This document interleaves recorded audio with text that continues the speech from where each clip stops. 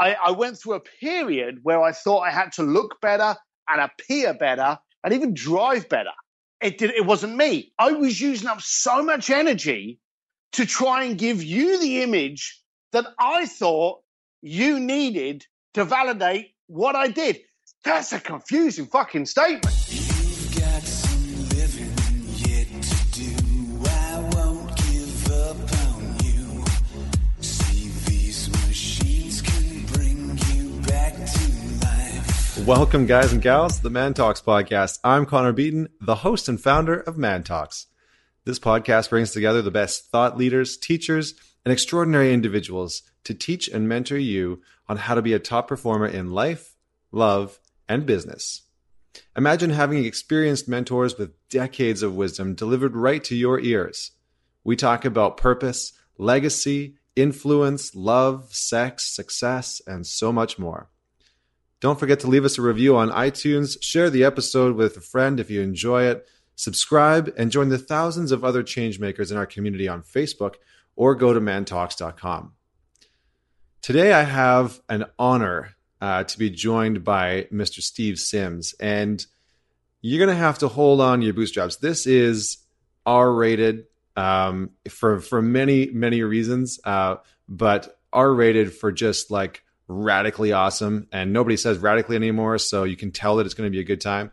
But Steve Sims is the founder of a company called Bluefish, and Bluefish is the world's first luxury concierge that delivers the highest level of personalized travel, transportation, and cutting-edge entertainment services to, corporate executives, celebrities, pro athletes, and other discerning individuals interested in living life to the fullest.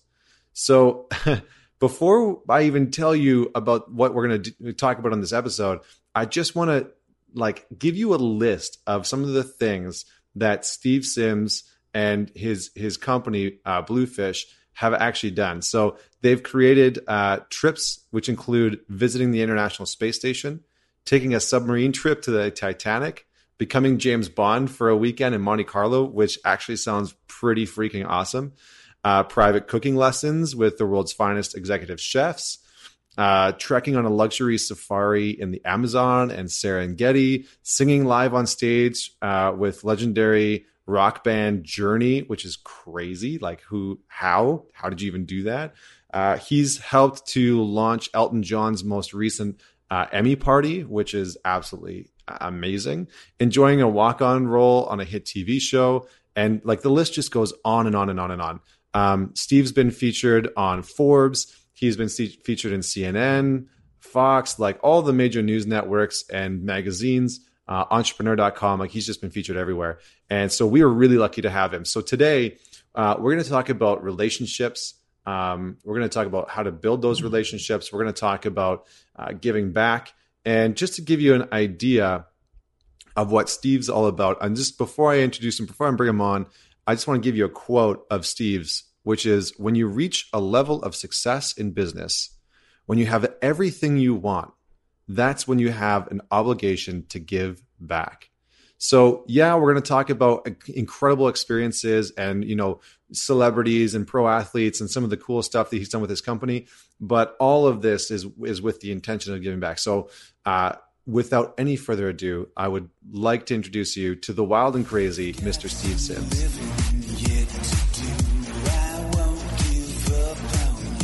Mr. Sims of the Bluefish Group, tell me, what is the most defining moment for you as a man, or just in your life in general, that shaped who you are as a rock star today?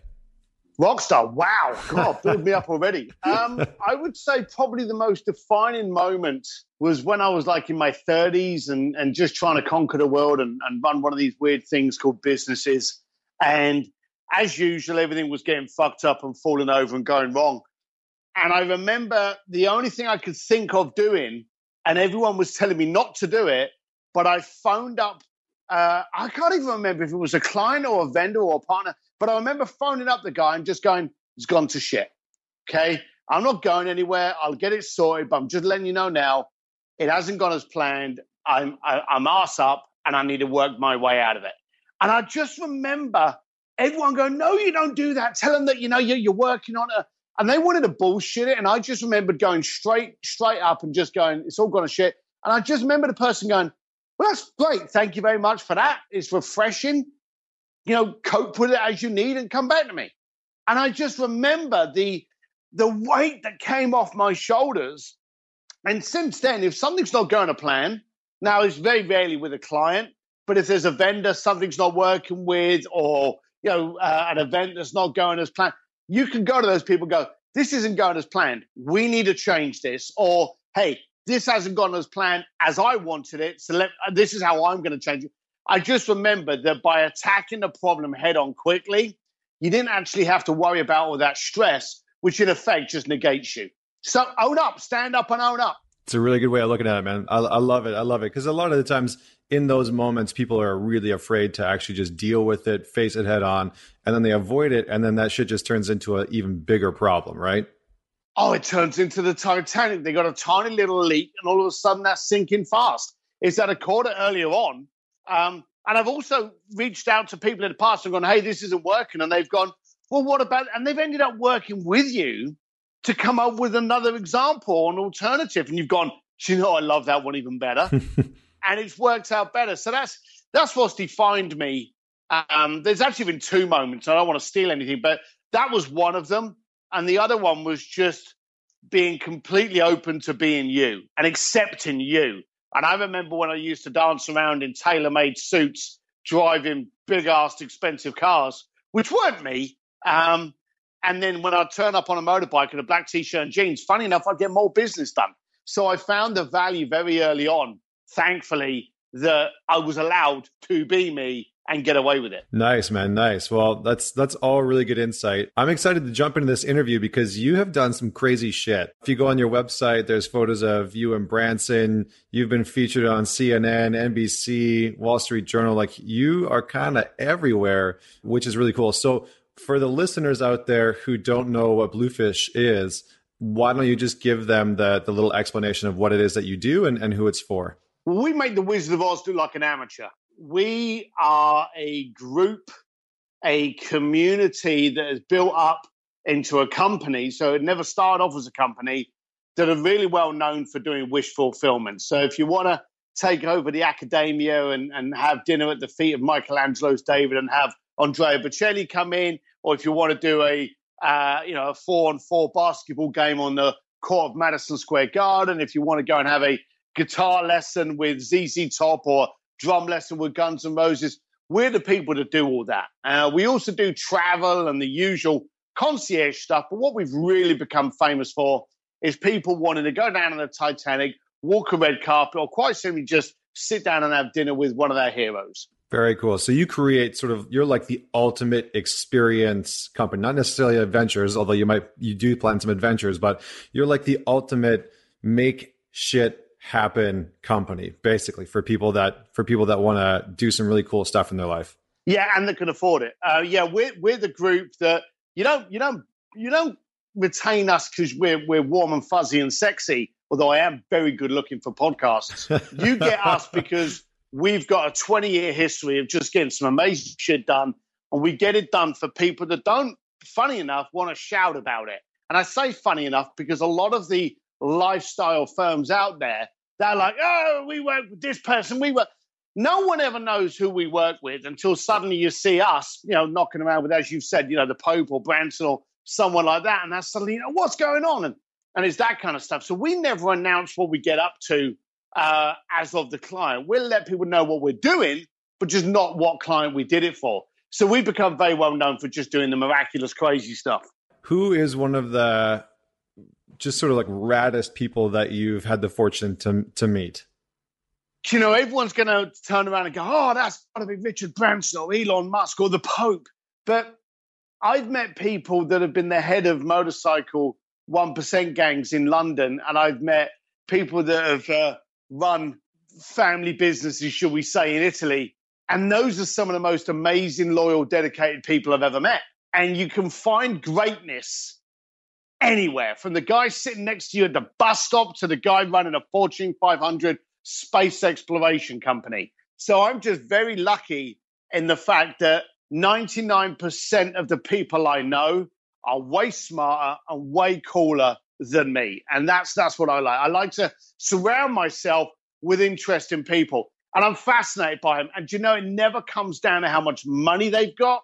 It comes down to how much wealth they've got. And wealth is in who they are, what they stand for, who their friends are, what their morals are, what their rituals are. That to me is wealth. Yeah, that's fantastic. That's a really great way of looking at it. And coming from somebody like yourself who has, been around a lot of extraordinarily rich individuals, it's nice to hear that distinction. So, you just touched on greatness. You are an extraordinary relationship builder. Is that what you would say that you're sort of like an expert in, or that's what your genius is? I know I hate that word, but what would you say, like if somebody was like, "Hey, Steve, what are you like? What's your genius? Like, what are you just fucking awesome at?" What would you say? Oh, right. Okay. Well, that's an easy one. Getting shit done. No, that's it. If you ever want to see, and that's why you were going down the wrong path with that question. If you ever want to see the worst networking person in the world, watch me at an event. Okay. I am diabolically crap. For a start, you know what I look like. And for all those people out there, I'm the guy that if you're walking down the street and I'm on the same side of the street as you, you cross the street. So I'm not the warm and fuzzy guy that goes to an event and goes, "Hey, how are you? I'm Steve Singh." Yeah. I don't do any of that crap. If I have to be at an event, then I walk in, find the bar, get hold of the bartender, get my whiskey and sit at the corner. And, just sit there watching the crowd and seeing how it goes. People know that I don't have the time to waste on bullshit. I don't have the time to waste on arseholes. So when you get with me, I will get whatever you want done. And I come through. And it's as simple as that. So if you're looking for my secret sauce, I make it happen. Someone comes to me, by now I know whether or not I've got someone in my network that can make it happen. So I'm not going to tell you it can happen unless I know it can happen. And then I go and get it done. And of course, then that person goes and tells someone else. And then they come over and they go, "Hey, I heard from Johnny that, my boy sang on stage with a rock band, or they went down to town. I want to do this, and go and play at, Pebble Beach or Augusta." All of a sudden it just takes off. Yeah, that's pretty awesome. I mean, for the listeners out there, if you're trying to get a mental picture of what Steve looks like, there's one. Oh, this is going to be one. There's one on the website, but I feel like an apt description is, basically the picture that you have in your mind based off of Steve's voice so far and the way that he talks. It's probably pretty accurate. He looks like he should be running like a really kick-ass biker gang of like all Harley Davidsons.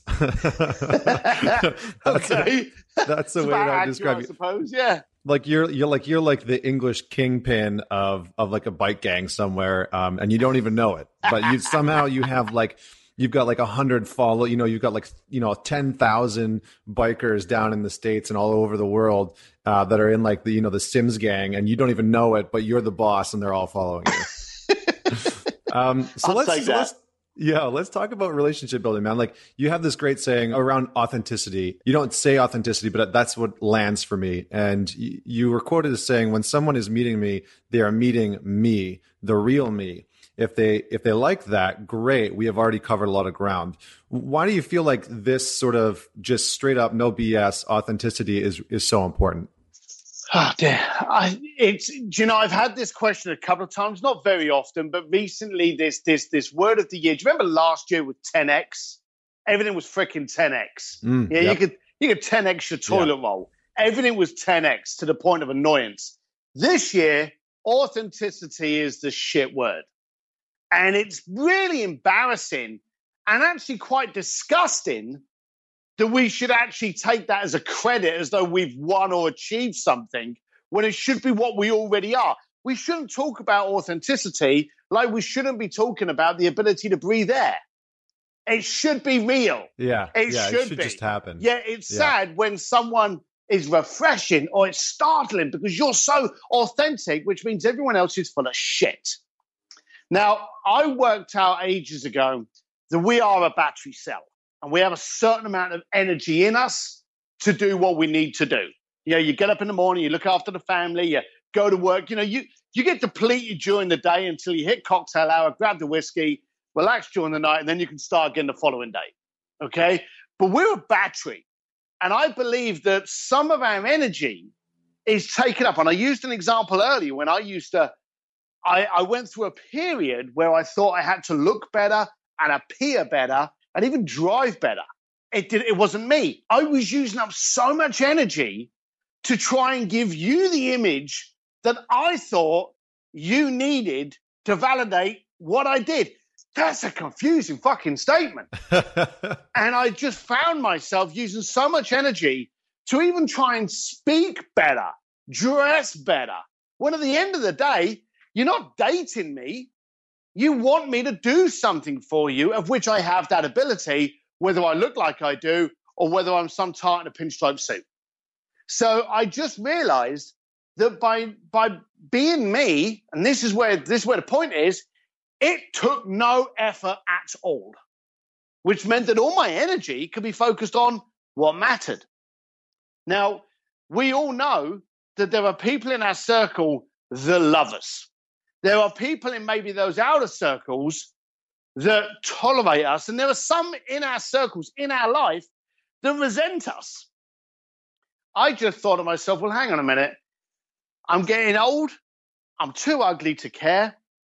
I'm only going to deal with people that I like, I can resonate with, I value, I think are wealthy, and that's going to be my life. So I know when I die, I haven't wasted seconds with pricks. And I don't see where the effort is required to have that mantra. Just look at your life and go, okay, is there anyone in my life that I really don't want to phone today? Then just get rid of that person. And I know people out there going, oh, yeah, but they pay me a lot of money. You'll be surprised if you only circulate with people that you like. And if you get rid of that person, how about going to the other people you like and say, hey, I've just had an opening in my company. I can actually take on a new client. If you know anyone that's as cool as you, let me know.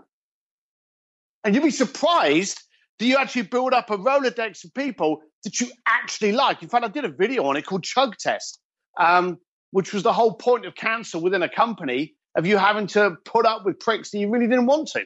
It's a great way of looking at it, right? Because I think a lot of people, especially when they're starting off in business, or maybe they're just getting into the corporate world, they're trying to create this image for themselves, right? That they can. It's almost like they're trying to sell like their own personality. But what really shines through are the people like yourself and the Philip McKernans of the world. That's not that you don't give a shit what other people think, and maybe that's part of it, but it's just that what is more effective and more efficient is just to sort of stand true to who you are, and to just sort of like cut the rest of the crap, And I think that's a huge thing. Have you found that since you've made that shift, that you've actually been more successful?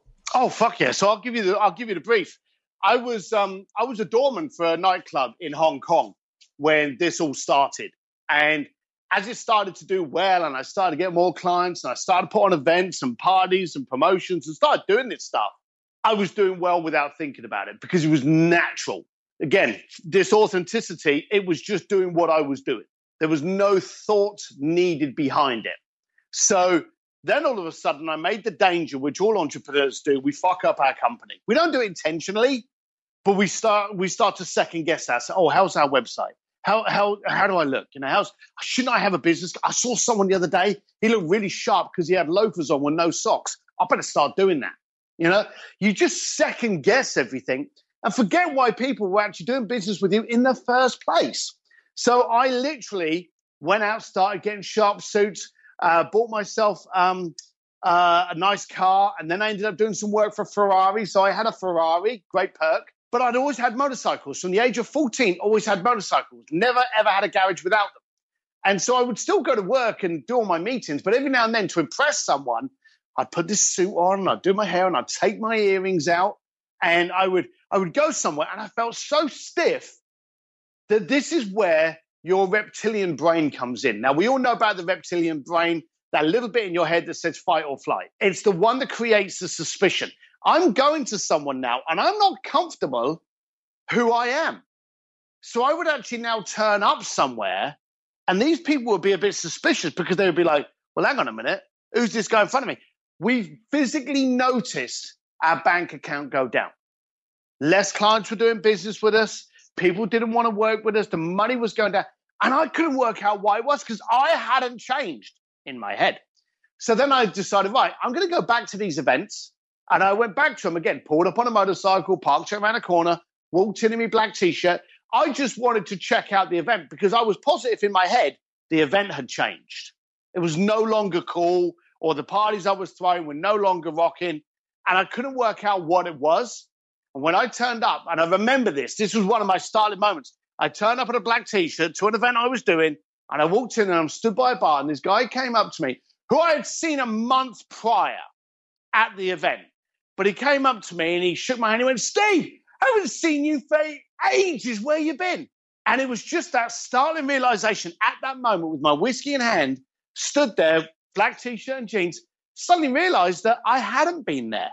The perception of what I was trying to create had been there. The shell, the empty void, the fake Sims had been there, but I hadn't.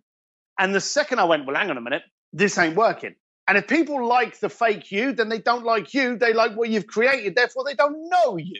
So if you're just you, they will make a decision on whether or not they want to be with you or whether they don't. And trust me, that is a beautiful, simple situation to be in. Yeah, that's a powerful story, man. That's just on point. And I think, everybody listening to that is going to really understand the value in that.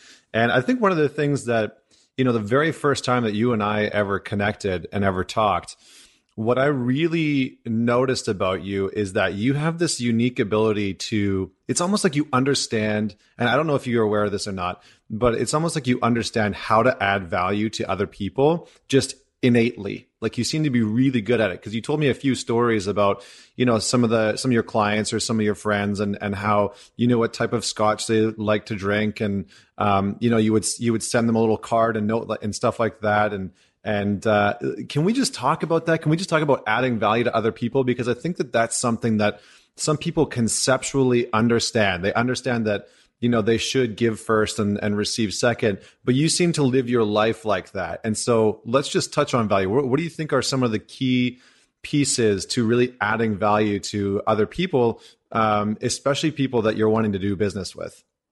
I think there's a perception that may be slightly off between us. I am a selfish, self-centered bastard. And I don't want anyone out there thinking, oh, he's so lovely, he sends out presents and stuff to everyone. No, I don't. I'm not there to make your life better by sending you stuff. I'm there because I want to know you better. I like you. It benefits me to know you better. You're a cool cat. I really like knowing you. And therefore, what I'm doing is just demonstrating that like you would in a pub. Walk in a pub, you see someone you like, and natural instinct is to just walk up to them and go, Connor, let me buy you a beer, man. And hey, I know I know your favorite whiskey. I see they got one here. Let's do that. Now, to me, I think that's kind of cool to be able to go and just chill with someone. Know the kind of thing. Like, a bit about me, about the bikes. We know the same kind of people. It's nice to be able to go out and just express your gratitude that they are in your circle by just a simple demonstration to go, I read this cool magazine on Porsche, and I know you love Porsche, so please excuse me, I shoved it in the envelope and just sent it to you. You may already have it, but if not, enjoy. That's an old magazine that I've already read that was going to go in the bin, but I've now just sent it to someone that I knew was interested in something. And the only thing that's cost me is a couple of milliseconds of my life and a stamp. But it's not there to go, hey, I want to increase. It's for me to just go, look, you're valuable in my life. I really appreciate you being those special people. And I said to you before about the no dick policy. Well, if you've got good people around you, look after them. Show them you care, because it increases the valuation. You'll get more out of the relationship because of it. And notice I've never said anything about money. There's a lot of these people I have relationships with that I may never make any money off, but they give me, they inspire me. They amaze me. I love being in that presence. I love sipping a whiskey with. These are people that just make my life cool. And not one time in this conversation is that ever going to be down to money. Mm-hmm. Yeah, I mean, I think the really interesting point that you're making is that it's not about getting, right? Because I think a lot of people build relationships or try and add value to other people from a space of, if I give to this person, or if I am just thinking of them and I send them this magazine or whatever the case may be, there's almost like this inherent like thing behind it, like this energy behind it of like, and hopefully I'll get this, or hopefully they'll work with me on that, or like, they have some like ulterior motive. And I think the thing that I was sort of alluding to around the value is that energetically, I've never gotten that from you. You're just like genuine, and hey, I give a shit about this person, and I like, this sparked that for me. I'm just gonna give to them. And I think it's just something that sadly is missing for a lot of people, especially in the business world and the corporate world, right? Because there's just this space of like get, and how can I like bring in more clients, et cetera, et cetera. That's something that I just noticed that I wanted to point out, because I think a lot of people could really learn a lesson from that. I heard one of the biggest lines of bullshit many, many years ago, when everyone was watching Wall Street, when they were turning around saying it's not personal, it's business. Mm. If anyone thinks that is true, they're an arsewipe, and I don't want them in my space. Business is 100% personal. And I've always believed that it's what you do to show, especially now, you can have you this afternoon. Now, I don't know your experience in the concierge world, but you could go out this afternoon and pay some guy in Manila to build a website that makes you look like the rockinest concierge firm known to mankind. And you could shove a bunch of pictures up there. I've seen it before, and I saw a really funny one. Someone had, and it was a joke, they put on the bottom all of these, CNBC and Rob Report and Worth. They put all these logos on the bottom. Then underneath in an asterisk said, not appeared in any of these, but read these regularly. And it just made me giggle. But you can set up a website which is just going to make people think, wow, you're important, because everything is all surface value now. And that's where it's your obligation, your commitment, your destiny to actually show people that you are more than just that person on the other end of the phone. You're actually there to benefit them, to add value to them, to increase in a relationship. And that's where you build that loyalty. Now, we know it's hard to get a client. It's suicide to lose a client. So when you get them, just to go, hey, appreciate you. Just wanted to send you a box of roses. Just wanted to, send you those tickets to a ball game. Hey, new movie's coming out this weekend. Just prepaid for a couple of tickets so you can go and see the Bourne movie. Just something like that. Clients are doing thousands of dollars with you. You're going to spend $50 on a couple of movie tickets or gift voucher from Fandango and go, look, go to the movies. Take your missus. We spoke the other day. You said we're working hard. Take the missus to the movie. Join a movie on me. Just something stupid like that. In fact, the key is, and this is the thing, the key is never to spend a lot of money. And I will send, and I'm very fortunate. I've got, billionaires and, captains of industry as clients. I literally sent out a whole bunch of Fandango gift cards with like 3 of the upcoming movies that I was dying to go and see. And I went, hey, go and have a movie. Pretend it's me and you are going out for a movie night. Just jokingly, do you want to go to the movies this Friday? I know I can't go to the movies with him because he's in Vietnam or he's in Japan. But I just sent him some vouchers so that he could go to the movies so that we could both see it during the same period. Yeah, that's pretty fantastic. I mean, that shows not only that you have their interest in mind, but also that you're listening to their experience and like where they're at, what they enjoy, all of that kind of stuff. So let's talk about the concierge side of things, because we've never had anybody on before that does the type of work that you do, and I find it fascinating. So first off, what are some of the keys to success in your industry? And secondly, share some of the crazy shit that you guys have done, because you have done some like absolutely phenomenal things with and for clients. So I would love to hear about those. Well, funny enough, we actually put a newsletter together that went out this week. I don't know if you got it, but there's a lot of people out there that can like state their accolades over the last 5 years of business or something. Every now and then we send out an email and go, look, fuck the last 5 years. This is what we did in the last 5 days. And we just can like put things like that. So in the last 5 to 10 days, we had 4 clients walk down the red carpet with Matt Damon at the Jason Bourne premiere and then go with him to the after party and just hung out with him. We had a client go backstage and actually meet Stevie Wonder. There were 4 of those. We had clients in Salvatore Ferragamo's home in Tuscany for a private cooking lesson, private tour to the Vatican. What else did we do recently? We're doing a bunch of stuff like safaris and all those kind of normal travel stuff, but we're doing a beauty pageant. We organized this client to have dinner with one of the Miss Philippine winners. So we do all that kind of stuff. What are we doing now that's pretty cool? We're getting ready for next year's Titanic. We're working on the Emmys now. We just actually partnered again. We made it official and it's not been announced yet. So you'll be the first one to know. This year, we actually became the official partner with Sir Elton John for his Oscar party, star-studded Oscar party. That was really cool. And so we were chatting with him the other day and we're actually doing it again for 2017. And to be honest with you, probably will do for the next 5 years. But I love his standard. I love what him and Dave Furnish, what they're doing for AIDS research is phenomenal. And so, we partnered with them again. So really looking forward to that. They're cool people. And just that kind of stuff, the kind of people we're dealing with. Oh, we got a cool one the other day, actually. The chance of, and we get people contact us that know us, and we're often quite fascinated with the kind of people that phone us up. We got offered the chance to have dinner with the CEO and former CEO of Ferrari, who's now the CEO of Lamborghini and one of the top entrepreneurs in Italy.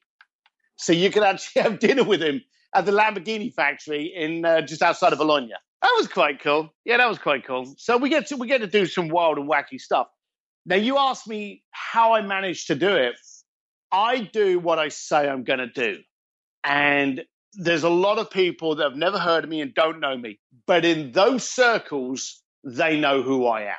And that's all that matters. So that when someone says, we need this done, I may not know the person that I need to contact. I didn't know Stevie Wonder personally, but I knew people that knew Stevie, that knew me from another project I had done, therefore knew I was real. And I wouldn't be going, oh, yeah, can you sneak us back? Not that kind of thing. So we know people that know that we're real and we do as we say. So we've built up that credibility. So that's when we get those kind of weird and wacky stuff like the Lamborghini thing. So the follow through is extraordinarily important for you, and just making sure that you can deliver even if it's seemingly impossible or outrageous. Well, as we already know, nothing's impossible, but everything's outrageous depending on who you're talking to. My job's just to get it done. The key points here, first of all, is do we like you? Now, that's a weird thing, but do we want you to achieve your dream? Do we want to be part of this moment? And if you're a prick, then the answer is no, and we say goodbye, and that's it. But if we like you and we go, yeah, there's a good reason behind this. We like the story. We want to deal with this person. They're a cool person. Yeah, let's do it. And that's when it's a case of, Connor, we're going to make it happen. Now, I think your budget's going to need to be around about this. Is that okay with you? That's great. Good. Send us 15% of that now. We're going to go forth and make it happen. And that's when we go forward. And when we're phoning up those people going, hey, and as I said to you, it may not be me that phones up. It may be your best friend that phones you up and says, I've got this guy, Steve Sims. You may never have heard of him, but he's did this and this and this with us. Take his call. So that when I phone up, they already know that I'm real. And then it's a case of, look, I did this with your buddy. I need to do this. How can we make it happen? What needs to happen? What's the process? What's the steps for us to be able to get this client getting in string? So you just chat with the client, never ask them a question which they can answer yes or no, unless you want that particular answer and you're not fond of the other one. Get it going that way. And of course, once you've got them, and this happens a lot, once you've done the work with them, then the next time something comes up, like music industry, someone may say, hey, I want Pink. And I may never have worked with Pink before, but I can speak to someone who knows Pink that I have worked with. And so that's how your credibility ladder builds up. It's another reason why our website doesn't even have a phone number on it, because the phone numbers are completely irrelevant. I love it. So it's more about I love the saying, it's more about who you know. I think there needs to be a caveat there that says it's not just about who you know, it's how you know them. Oh, that's right? good. That's good. Yeah. Because, you can know everybody in the world, But, you know, if you have a shit ass reputation for, as you would like to say, being a prick, it doesn't matter that you know them, because it's how you know them that actually matters. And I think that seems to be like the real sort of bread and butter of what you do, because you know a ton of people, but it's not who you know, it's actually how you know all of them and getting in touch with them. So that's fantastic, man. And in terms of like the big picture vision, like what do you see possible, you know, for Bluefish, and what are some things that you would, you know, sort of like to do, like the highlight reel in the future? Oh, jeepers. I'm a very dull person, so I don't aspire to do anything to, you know, cook badly at the weekend on my barbecue, ride my bikes, drink whiskey, avoid working out, and hug my wife on a regular basis. As long as I'm doing all of those things, I'm the richest man in the world. So with me, I just love meeting new, interesting people, which is very strange because, as I say, I'm not a very warm, fuzzy person to meet with. But again, the credibility goes the other way. When I've got someone that I know that says, hey, you should speak to so-and-so, then I want to know them because I know I like that person. We can't have too many people in our life that we like. So I just want to keep meeting interesting people, keep meeting people that want to achieve their goals. I now do, it's kind of weird, but I've ended up doing a lot of speaking gigs and I do a lot of consulting for other brands that want to get into different marketplaces. I've got a book coming out next year with Simon Schuster, so very thrilled about that. So my life's just pretty damn cool. That is pretty damn cool. Let's just touch on, before we start to wrap it up, tell me about, and the audience, about your motorcycle obsession. I don't know if this is something that you talk about a lot on podcasts and interviews. You have like a fleet of motorcycles. Can you list some of them off for our listeners? Oh, well, it starts at the old end with a 1958 Triton, typical British calf racer. Got a bunch of Ducatis, Panigale Street Fighters. Got the Desmo Sedici, which is a 2007 MotoGP nutcase. When you want to lose your brain cells, that's what you ride. Got some old British, you know, Norton Commandos, and when I want to go out and scare the grannies, I've got my old Sons of Anarchy Harley. that one's for the bike gang, right? That's the one for the bike gang. Do you know, it's funny. I'll roll out one day on the Harley, and I'll have certain people wave me, and then the next day I'll be out on a Norton, and they'll all ignore me, even though, you know, under a crash helmet they don't recognize as you, and they'll ignore me because you can't be seen waving. There's a weird protocol in bikers. You know, sports bike riders can wave at other sports bike riders, but if they're on Harleys, you know, you ignore them. It's weird. But yeah, I'm pretty obsessed with two wheels. My son and my daughter, my two boys and daughter, have all raced and ridden and won motocross races. And my son, who's coming back from Portland, he often comes back and jumps on these bikes and just goes out for a spin. That's awesome, man. And just out of curiosity, like, where did this whole, you know, passion and sort of like drive for the concierge come from, and for the motorcycles? Like, were these pieces always there, or were they something that you sort of cultivated over time? I think, well, everything kind of gets sharpened. But when I was a kid, I couldn't afford a car. So at the age of 14, I had this old Suzuki motorcycle, which my next door neighbor didn't want. So I repaired and I rode that. And I then grew up on motorcycles. And my dad had a truck. And I remember not wanting to be this poor guy. I knew I didn't like being poor. Financially, I didn't want that situation. And to me, what signified as being poor, and I was completely wrong, was riding motorcycles and driving a truck and living in a shitty end of a town, which is what I was doing. Then, of course, I started working on the door and doing the parties. I fast forward, and all of a sudden, I'm no longer poor.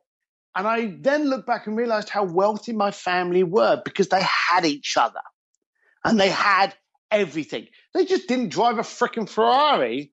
But for me at that time, like all youngsters, if you're rich, you drive an expensive car. If you don't drive an expensive car, you can't be rich. You know, that's how it is.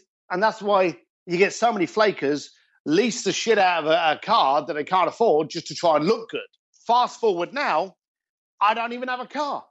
I literally don't have a car. I only have motorcycles. And of course, every time I stumble across an advert of a classic one or one I like, I end up going out and buying it and get in trouble with my wife. But yes, I collect motorcycles. But you were saying about the concierge. I was a little Irish lad that always wanted to have a better life. And I remember, even in London, you'd walk down the road and there'd be a red carpet. Certain people could walk up to that front door and get through that red carpet and not have to stand in line. Do you remember that? Mm-hmm. We've all seen it. I always couldn't work out, how do they get in there and they don't? What's different? And I used to love being a voyeur and just literally on the other side of the road, just sit there and watch these people go in and look for the body language, look for the positioning, look for the confidence, and just try to work out how those people got in and those people didn't. And do you know what's really funny? If you go and watch a nightclub, okay, or preferably a nightclub, and I live in Hollywood, so I get to see this a lot, you'll see people pull up, and of course we all pull up in Ubers now, and we can get some really nice Ubers, as you know. They'll get out, and you'll see people look at the doorman and go through, and then you'll see other people get out of the Uber, look at the doorman, look at the line, and go and stand at the other end of the line. They've selected themselves to stand at the other end of the line. And as a doorman, I used to watch this happen, and I used to watch people. It was great. Being on the door and being a barman or a barwoman is a great place to learn psychology. I would stand on the door, of course, looking like a massive meathead. People didn't want to talk to me, or if they did, it would to kind of flatten me or to get in. But you would watch someone get out of a taxi, and maybe that you could recognize things like, is the watch cool? The shoe scuffed up? Is the suit sharp? You could just tell if there was any affluence there. And then you would count the seconds. Where are they going to position themselves? Are they going to walk up to me and say, hey, how you doing, man? How can I get in? Here you go. And just, $20 or just a handshake and say, I'd like to reserve a table, or, my name's here. Just something like that. And they would get in, or they would stand there and I'd go, well, I deserve to be at the other end of the line. And from that aspect, I made a conscious point. I never stand at the end of a line. And then as I started doing that, I started looking after my friends. And then I would send them to places. I would go there, see Johnny, walk through the front door. Don't question it. Walk through the front door. And then all of a sudden it started to be built up. And here's the big hook. I used to give them a passcode. And one of the passcodes was Bluefish.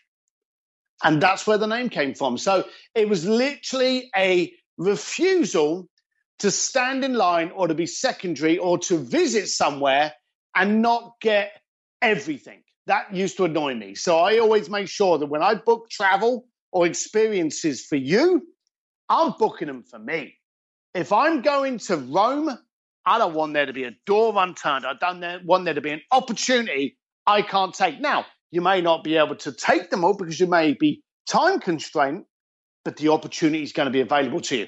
There's nothing worse than coming back from somewhere and someone saying, hey, where'd you go? Oh, I went to Poland. Oh, did you see this restaurant? And then you go in, I didn't even know it existed. So that's why we make sure we send you there as a local, not as a tourist. So that's how the whole, if that answers your question, that's where the philosophy came from. That's where the whole ideal came from. That's where the personas come from. And that's what Bluefish stands for.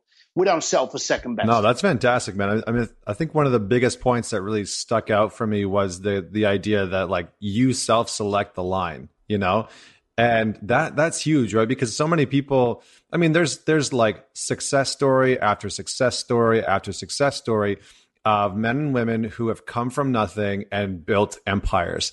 And, that the biggest difference, I think, and the biggest distinction that I think I got out of that was just that idea of like, watching, it was such a great metaphor, right? Just like watching people walk in and choose to walk in and make it happen, or people that get out of the Uber or taxi and just like look at the lineup and then just go stand in the line. Like, it's so subtle, and yet it speaks volumes, right? Because that's like the hierarchy of our societies. So we're going to have to start wrapping it up soon. I've got some rapid fire questions for you, but before we do that, one of the things that we like to talk about here is legacy, and the type of legacy that you want to leave in the world. Some guys talk about their family, some guys talk about their business, some guys talk about an impact or whatever the case may be. What is the legacy that you, Steve Sims, would like to leave in the world?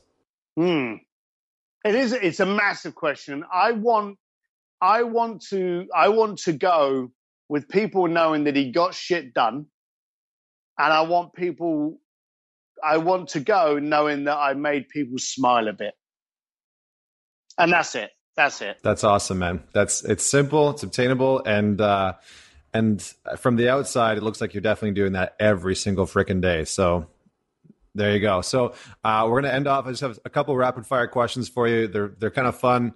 And I feel like yours will be Come on, Ed. definitely interesting. Let's go for it. All right. So the one experience that you'd recommend everyone try. That you can try, or that we did? That you can try, but also ideally something that you guys have done. One of my most recent fabulous experiences was a client wanted to have an exclusive dinner in Florence. So we took over the Accademia, which houses the Michelangelo's David, the most iconic statue in the world. And we set up a table of 6 at the feet of Michelangelo's David. And then halfway through, we had Andrea Bocelli come in and serenade him during dinner. Wow.